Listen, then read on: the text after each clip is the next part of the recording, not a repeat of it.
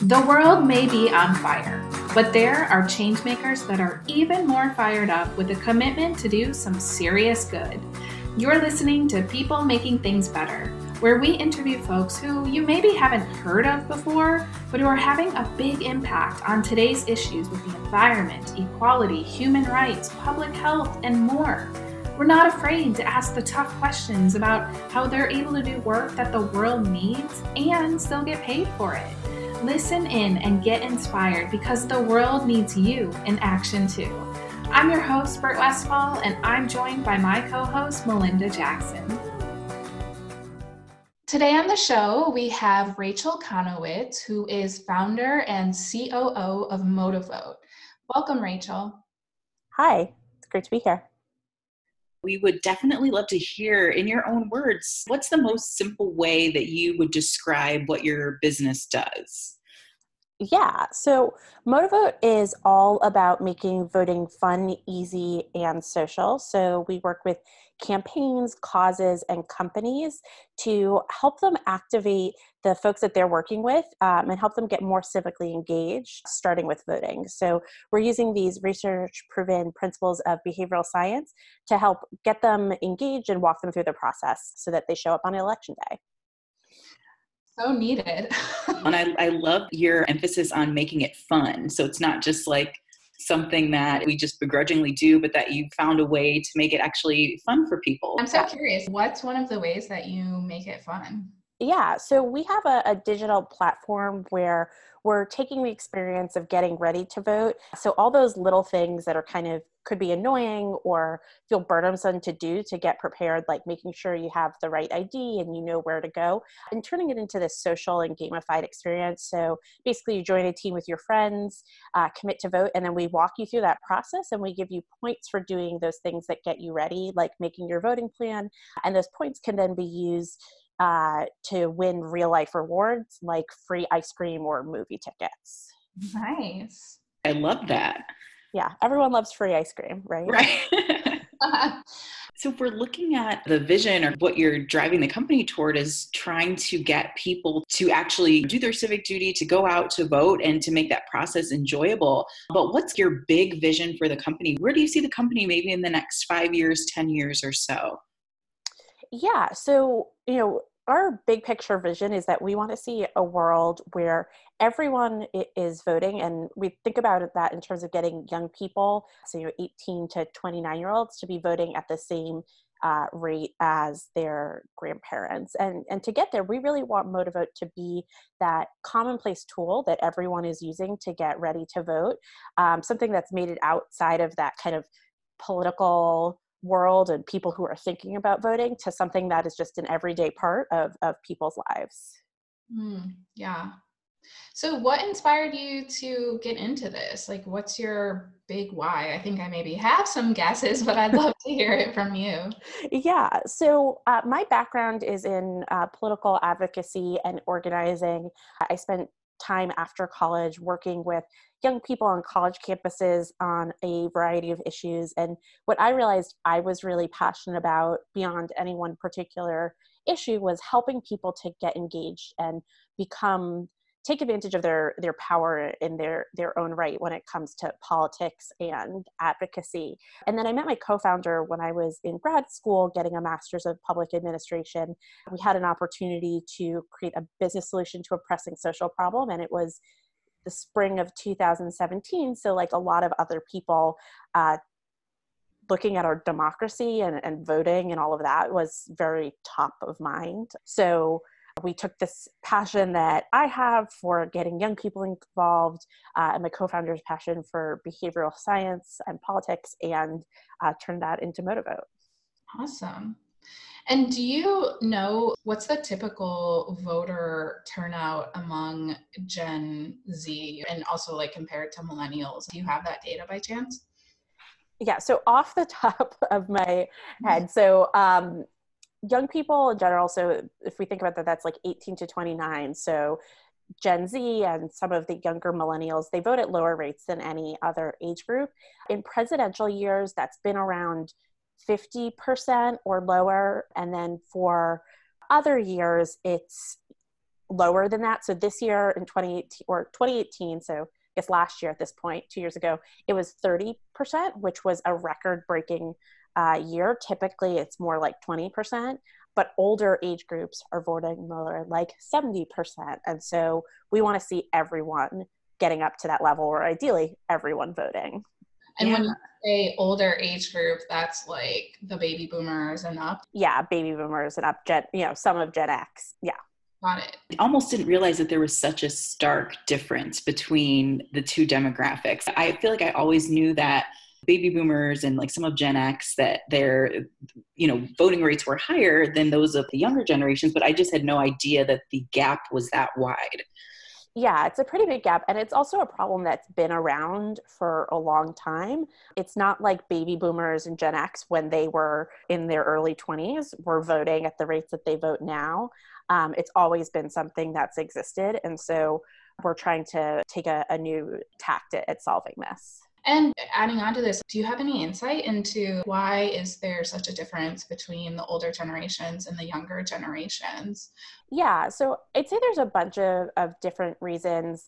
Some of it is that once you're older, you're settled in one place, you have kids in the school system, you own property, you're paying taxes, and so you're thinking about things more like that. Young people just also aren't reached out to as much by campaigns and organizations because they don't have that history of being consistent voters, and groups understandably tend to focus on the people that they know are more likely to show up. But if we don't go out and get in touch with younger people in the first place, and they don't feel like they're being paid attention to, they're not going to show up. And also, the process is confusing when you get started. Voting is not as simple as it should be. And so these little things in our way, when it's not part of our habits already, keep us from doing something that we know we should be doing or intend to do. And so that's why we're really focused on the behavioral aspect of it, because we can't solve the fact that you don't have kids or you don't pay property taxes and feel that vested interest, but we can make the process more easy and more fun and help you do something you should be doing. Yeah. So I want to switch gears a little bit and talk to you about what went into actually getting this off the ground. And first of all, so you are for profit, not nonprofit, right? Yes. Okay, cool.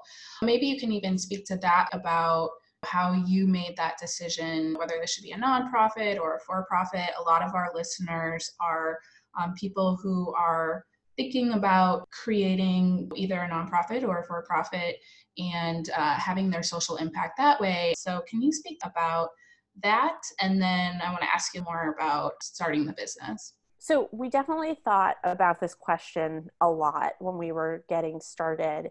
And I think there's two main things. One is just the broader thing of there's no reason that we shouldn't be able to do good and make an impact in the world while also running a profitable business. And we believe that there is a profitable business model behind what we're doing, that we're selling a valuable tool that has broad applicability beyond just campaigns and nonprofits, but really making voting part of our lives outside of that.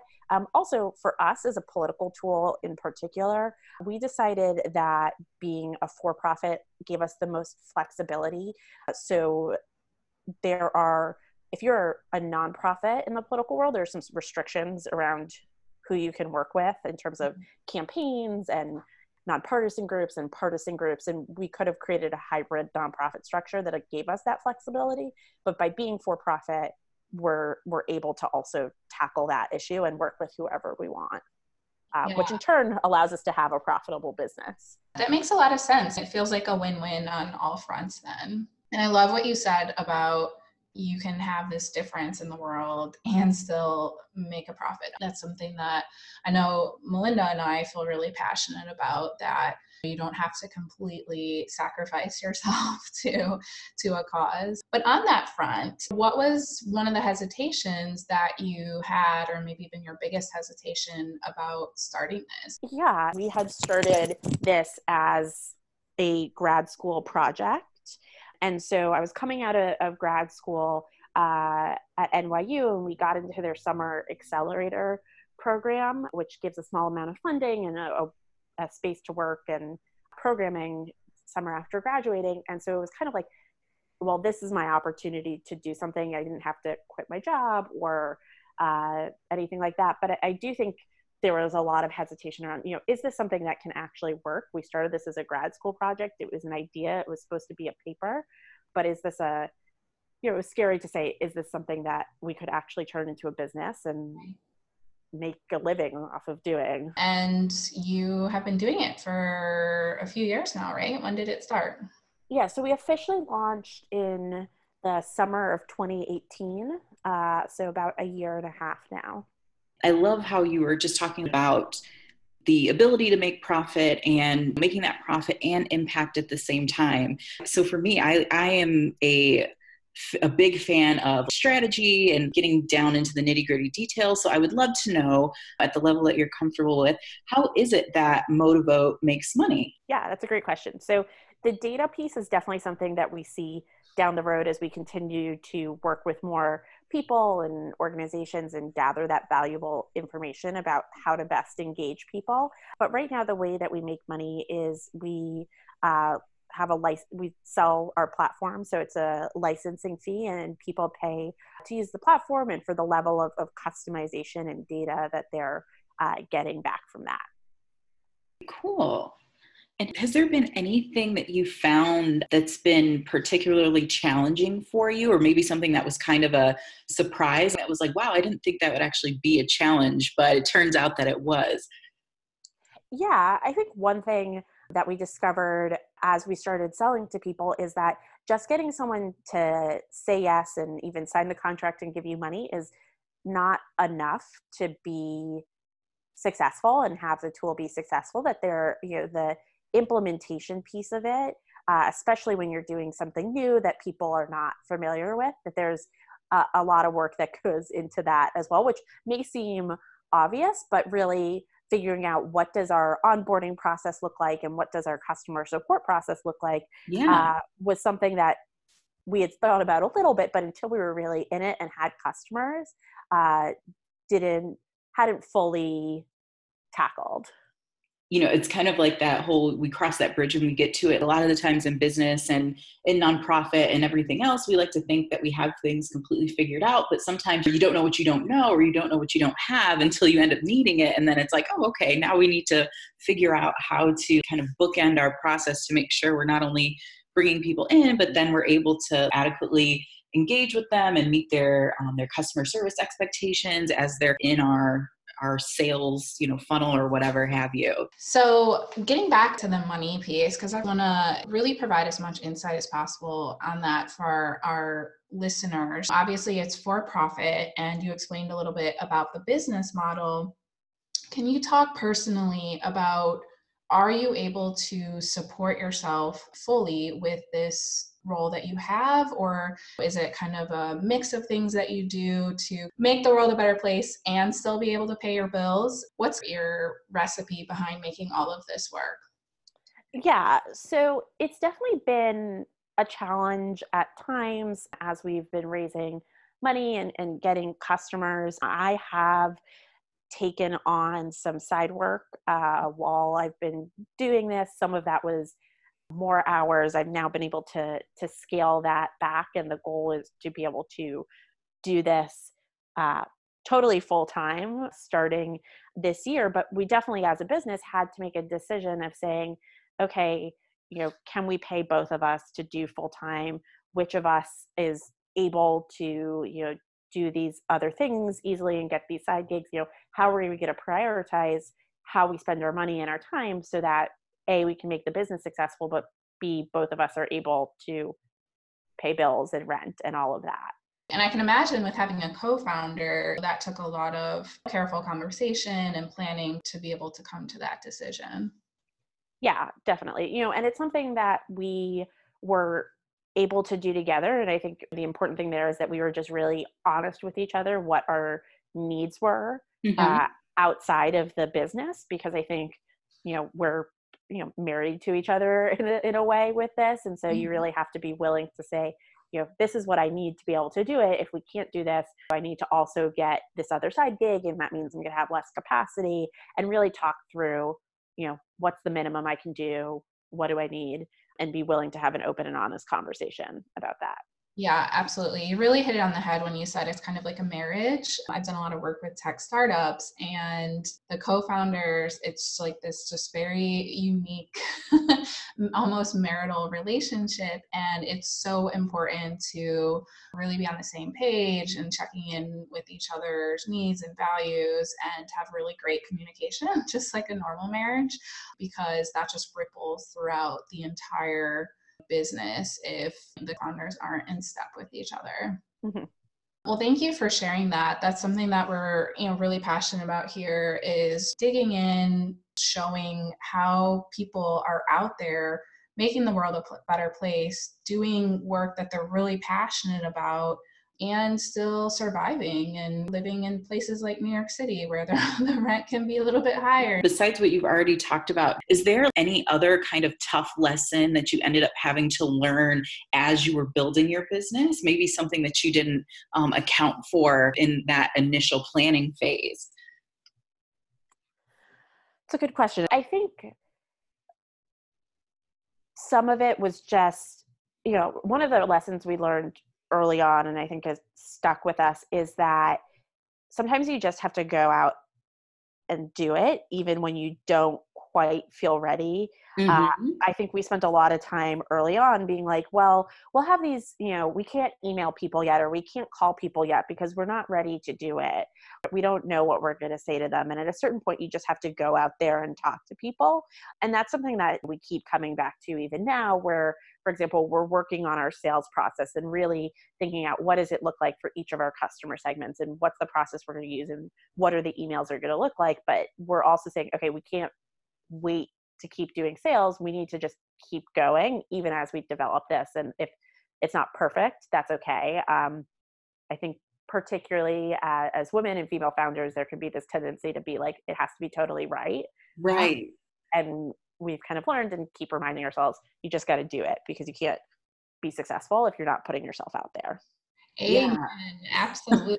I've been dealing with some people in my business who are wanting to do something social impact related, but it's kind of a constant struggle. We're always having this conversation about, oh, well, I don't feel like I'm ready. And it's like, well, you'll never really feel like you're ready because you're taking on something new, and your brain is meant to protect you. So in a lot of ways, if you're doing something new, there's never going to be a point where your brain's like, okay, we are 100% completely ready. Let's go. So I've been talking a lot about like perfection being the enemy of progress, that, okay, it's like we can either, sit here and try to make this as perfect as possible and continue to do so for the foreseeable future, or we can say, you know what, it's as good as we can make it right now. Let's go ahead and put it out there and, continue to move on in the process. So I love that you said that. I think that's really good. Yeah, I'm reading this book right now. It's called Feel the Fear and Do It Anyway. And she talks about this very thing where no matter who you are, no matter how much you've achieved, you're always going to have fear that happens, right? And if you're not feeling fear, it means you're in your comfort zone and you're no longer up leveling. And so as long as you are taking on new challenges, doing new things, there's going to be fear.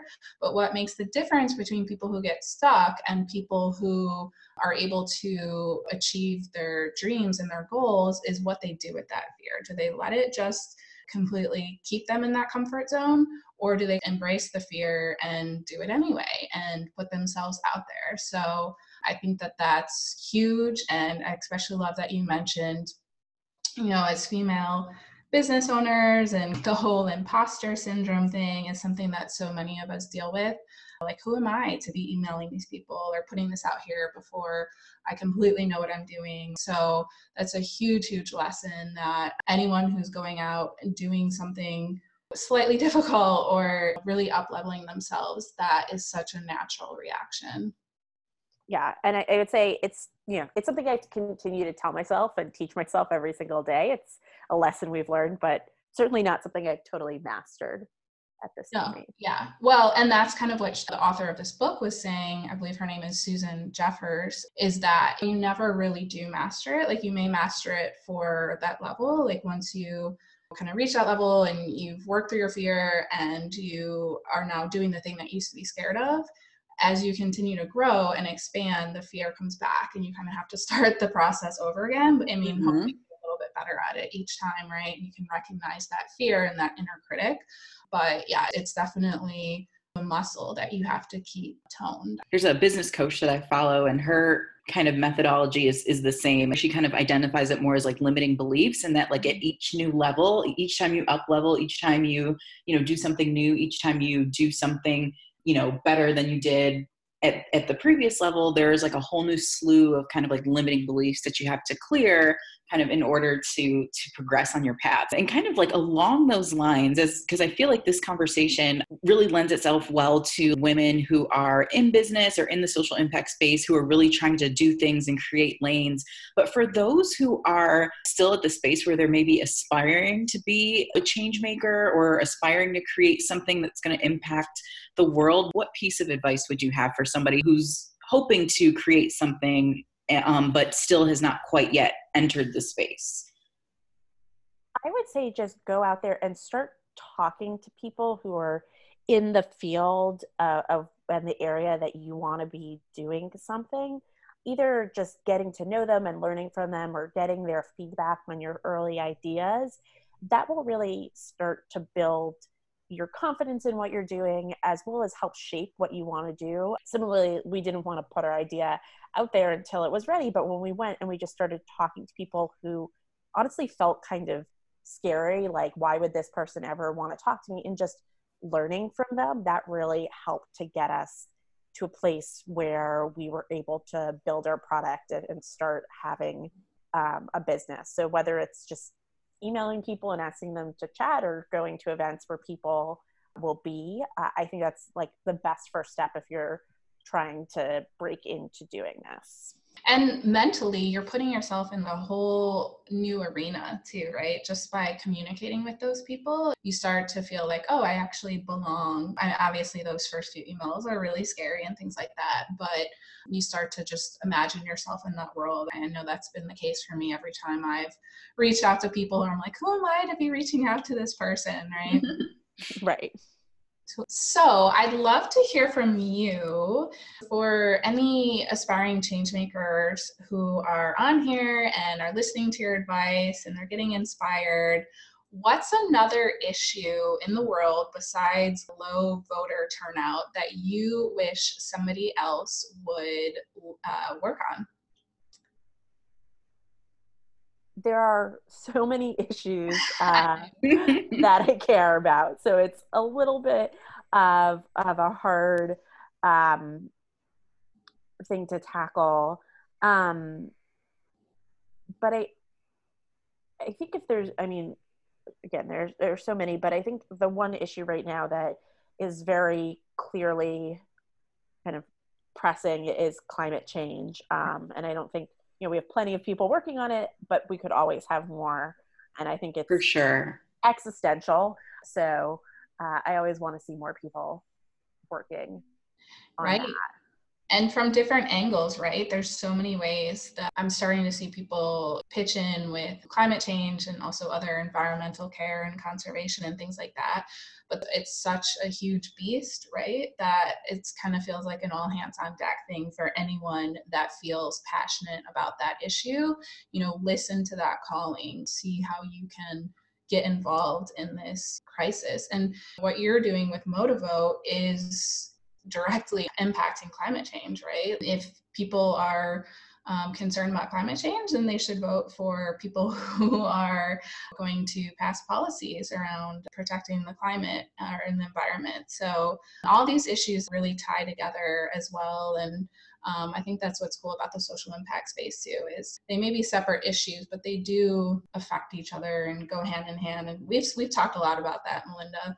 Oh yeah, we do. We always talk about just this idea. And I think we were I think the last time we spoke, we were just talking about climate change too, but how so many issues are so completely intersectional. So, with climate change, if you're passionate about racial justice, like there's a niche within climate change for racial justice specifically, just kind of given the way that, the change in climate impacts people who live in poverty and different things like that. I feel like the cool thing about the space, like Britt was saying, is that you can always find your call even within those greater issues, just because the issues are so big and, can intersect in so many different ways. So definitely get out there, find your space. There's always room for you, because in my opinion, there will never be enough people working on, climate change and its various like iterations and intersections. So there is room at the table for you.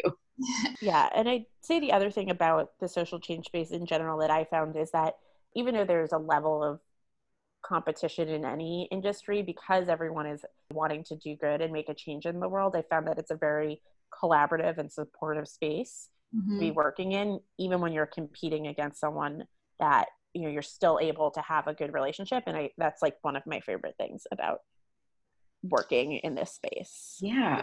I found that too. I'm a part of a couple of different organizations in New York and a couple online, which we can put in the show notes for people, some of those organizations, but there is kind of a sense of shared mission. Yes, there is competition and there's a lot of people competing for jobs because, like you said, there's a lot of people that do want to do good in the world, which is a good thing.